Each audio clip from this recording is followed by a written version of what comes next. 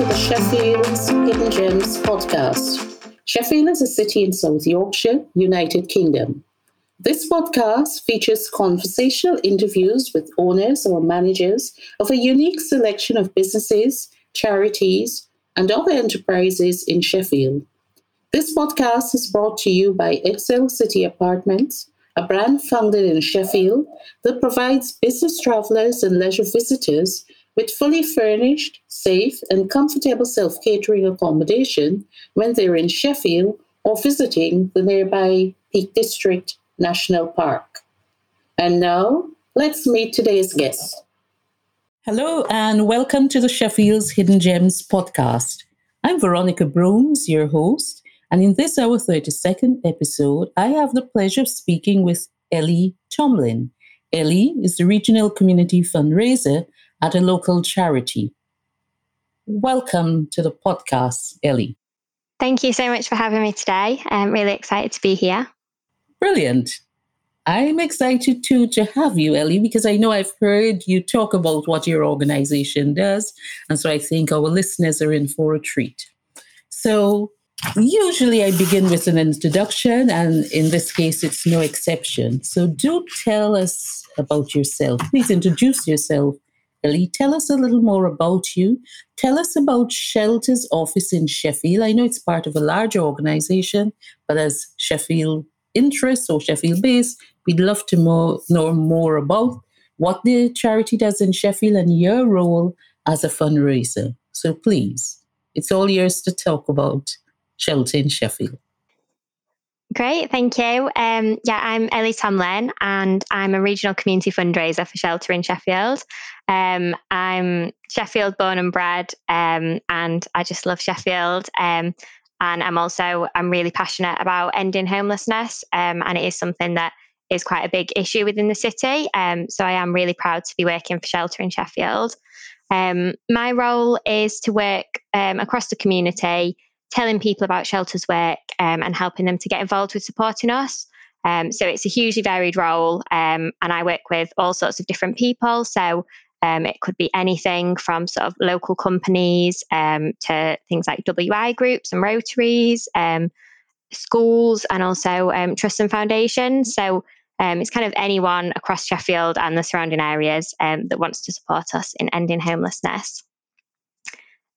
Just to give you a little sort of bit of background about Shelter, the way that Shelter works is that we have 11 different community hubs across England. Each one works differently and provides different services depending on the needs of the local area. So in Sheffield, we have three main priorities. The first is that people with multiple complex needs can assert their rights to housing, care and support. The second is that women have access to housing services that meet their needs and that allow them to maintain independence. And the third is that under-resourced and disadvantaged communities can take action on their issues and housing needs.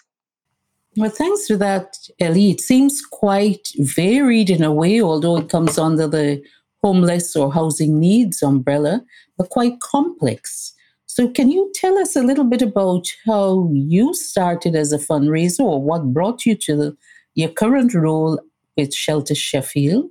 And I know you mentioned some of the linkages, but can you just give us a little more information or insight into your day-to-day type of activities and, in fact, what brought you to Shelter? Yeah, so I'd previously been working in community fundraising at a different charity. And unfortunately, a couple of years ago, my mother-in-law found herself homeless. And that was, I'm very lucky that was sort of the first personal experience I had of someone close to me being homeless. And it really kind of opened my eyes to sort of what truly awful situation it is and just how much of an impact it really does have on people's lives. So that it made me really passionate to be able to make a difference and to be able to help other people that are in a similar situation. So I was really excited when I saw the opportunity to work in community fundraising at Shelter, because it's a cause that I'm really, really passionate about making a difference for. In terms of sort of my day-to-day role, it is quite hard because it is such a varied role. But it can kind of be anything from sort of providing assemblies and things like that to local schools. It can be supporting a supporter that's taken on a challenge event. It could be networking with local businesses, things like that. And each day is so different. But basically, every day, what I'm doing is speaking to people about Shelter's work and helping them to support us. Excellent. Thank you very much for sharing that, Ellie. And I certainly know about the part with networking with local businesses because it was, in fact, at a virtual networking event that I first came across you in terms of talking about the role of Shelter Sheffield. So, in preparation for this podcast, I read that Shelter was founded in 1966, and correct me if I got that wrong. But my question is, in the 56 years or thereabouts since the organization was founded and has expanded, how does this work what's the context in terms of Sheffield? When was the first office opened, and how has that changed over the years? Yeah, so you're completely right. Shelter started in 1966 and it was created as a campaign against the country's housing crisis. So over the years, the organisation's evolved to, as well as campaigning, also providing advice and support to those facing homelessness, which is what we're often best known for now. In Sheffield, our first face-to-face service opened in 1999. And at that time, they were providing support to around 30 families a year. So to put that into perspective, in the last year, we supported 1,067 households. So the increase in the number of people we've been supporting since 1999 is just absolutely huge. That's an enormous jump from 199 to over 1,000. Yeah, so we do find that the needs for our services, they do change depending on sort of what else is going on. So we've obviously had an increased need during COVID. Now with the increase in the cost of living, once again, sort of the need for our services is really increasing. So we do find that depending on kind of what's going on in the country and in the local community can really affect how many people need our help. Yeah, well, thanks for putting that into context. So 1999 was 30 families and more than 1,000 now in 2022. And well, I guess it does make sense what you've explained in that what you have to support or deal with in terms of Shelter Sheffield is actually reflecting what's happening externally. So the external dynamics would affect individuals and their lives. So whether individuals as themselves and or their families. So you started working with Shelter just about 2 years ago as the regional community fundraiser. What would you consider to be your greatest achievement so far, or the greatest achievement of Shelter Sheffield? And are there any memorable occasions you'd like to talk about today in this podcast? So that's really difficult because I'm constantly proud of all my Shelter Sheffield colleagues because every day they work so hard and they're constantly making such a difference to people's lives. But one really memorable thing that sticks out is that Tracy Nathan, who's a strategic lead who heads up all of our work in the Sheffield Hub, she was recently awarded the Barbara Ragg Award for Charity at the Inspirational Women of Sheffield Awards. And it was fantastic to see because Tracy's such an inspiration to us in the Hub and within Shelter. So it was really great to see this being recognised externally. Brilliant. Well, congratulations to Tracy and the rest of the team at Shelter. And in terms of your own journey so far, are there any particular challenging or inspiring situations that you're able to share with us today? So in terms of challenging situations, I would say, the 2 years that I've been at Shelter, it's been a bit of a rocky time. We've had lockdowns. we've now, we're facing increasing cost of living and people having less disposable income. So being able to navigate that and still being able to encourage people to support shelter and for us to raise the money that we vitally need to help those people facing homelessness, it has meant often having to sort of change plans and things like that. In terms of things that have been sort of inspiring, I really enjoy every time we have a school or a child or anything like that fundraising for us, because it's just really great to see young people wanting to make a difference to their community. And I think it just shows like really how selfless a lot of the young people that we have locally are. And that's really fantastic. In terms of sort of things that I've done personally that I'm proud of, I organised a shelter comedy event in April, that sounds like and that fun. was the first of its kind.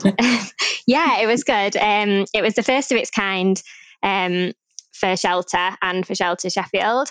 And what it was participants who had no experience of stand-up comedy signed up to take part. So they were given training and they fundraised and then took part in a comedy event at the Lead Mill.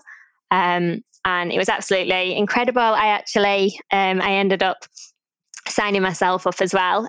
So I joined in with the challenge and performed a stand-up set as well, which was really, really nerve-wracking. But, just such an amazing experience and such a good opportunity to sort of get out of my comfort zone. So something I'd really recommend to everyone. Oh, well, certainly happy to hear that you took yourself up on that challenge. Does that mean that there's a side hustle or a potential stand-up comedian in waiting? I'm not sure about that.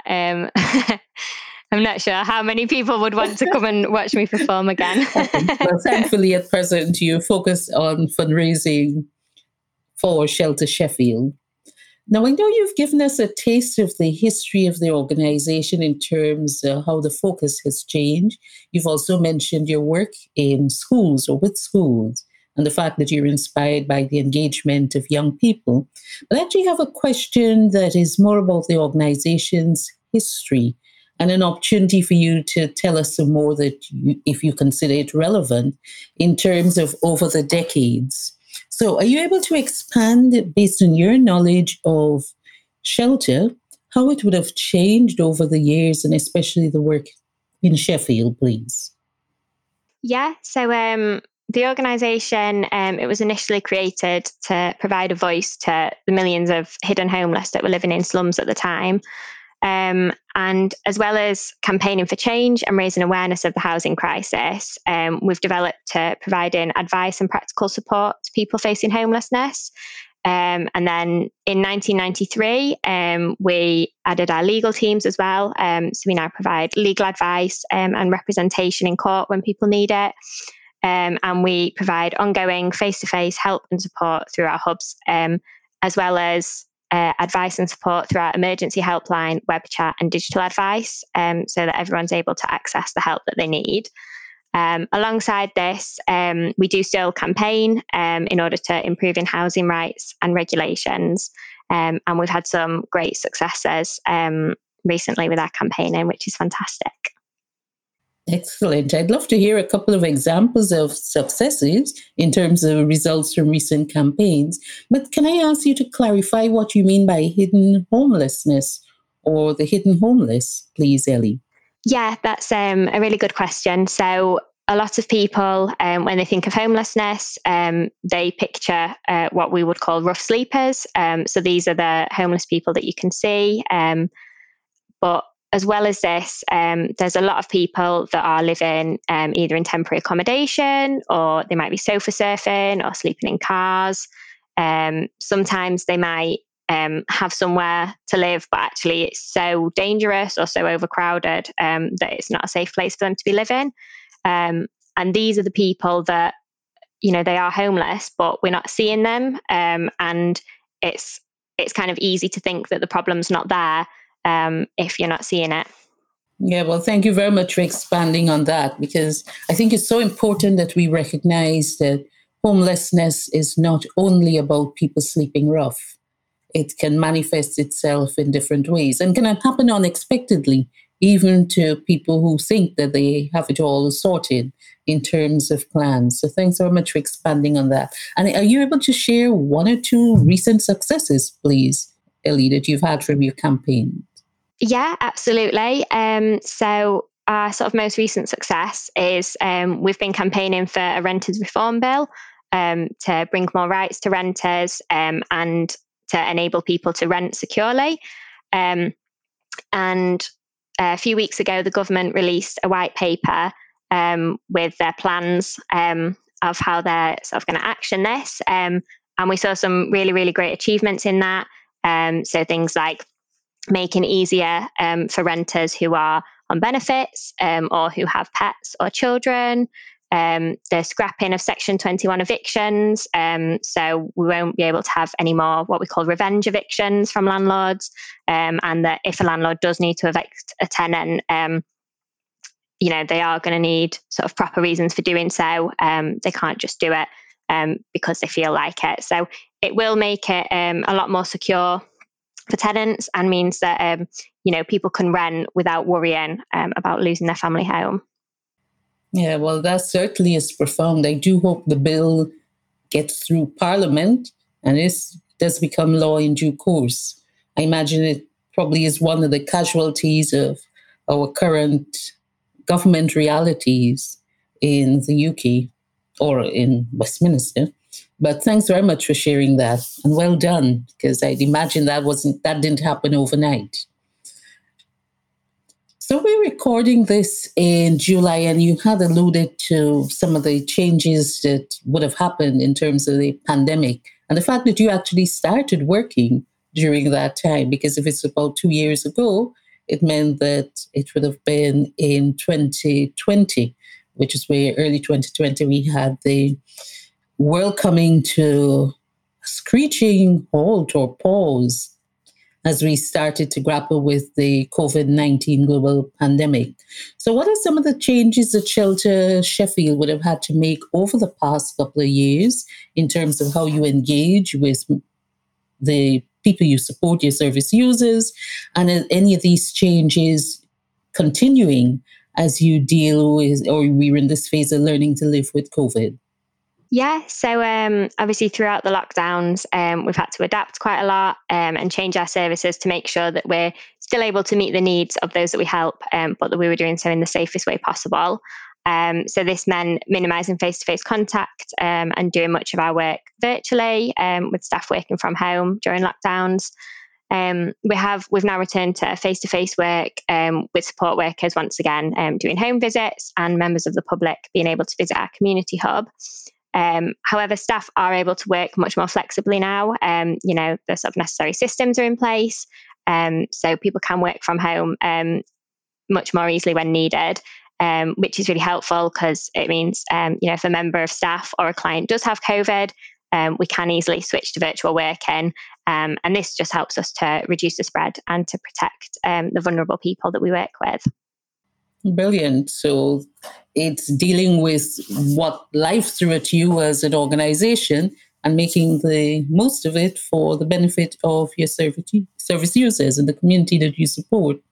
So as we come to the close of this conversation, or as we're inching towards the close of this conversation, Ellie, what are some of the plans for Shelter Sheffield over the next few months and years? Can you spill any of those plans with us? Spill the beans or share some of those plans, please.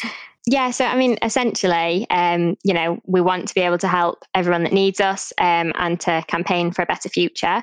As I mentioned, we have had some really great results from our campaigns, but we're not stopping there. And as 75% of our income does come from voluntary sources, we need to continue raising vital funds to do this.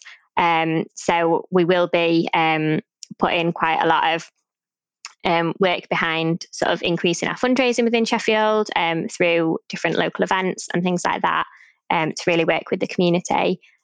We'd love to be working with more businesses and organisations across the city who'd like to support us to end the housing emergency.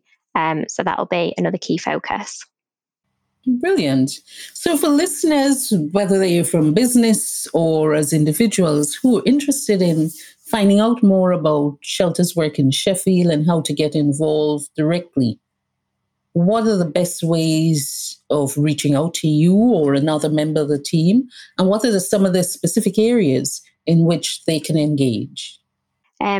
So I'd love to speak to any listeners who are keen to hear a bit more about Shelter's work or who might like to support us.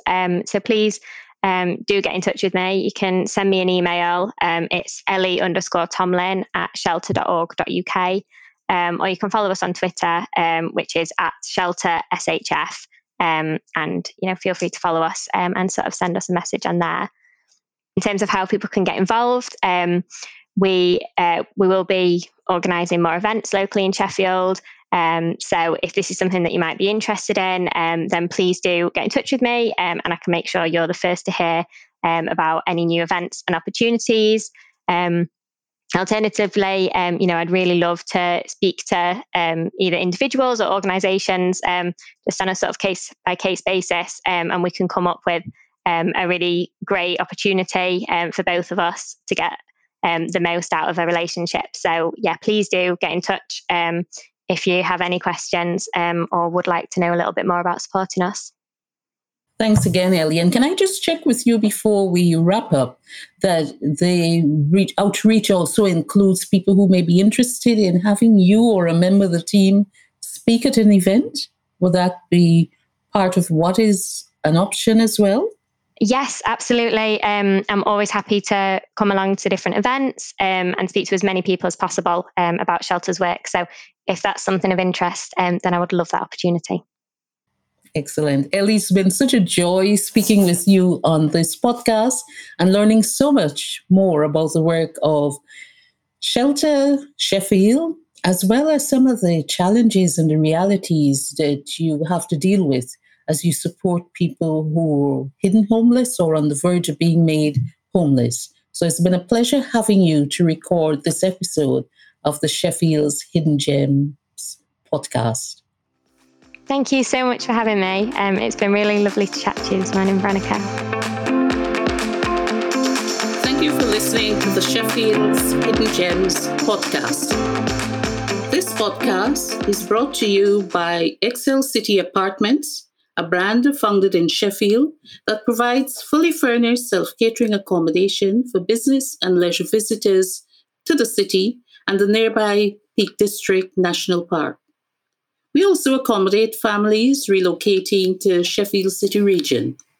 If you enjoyed today's episode, then please do listen to other episodes by following our podcast on this platform.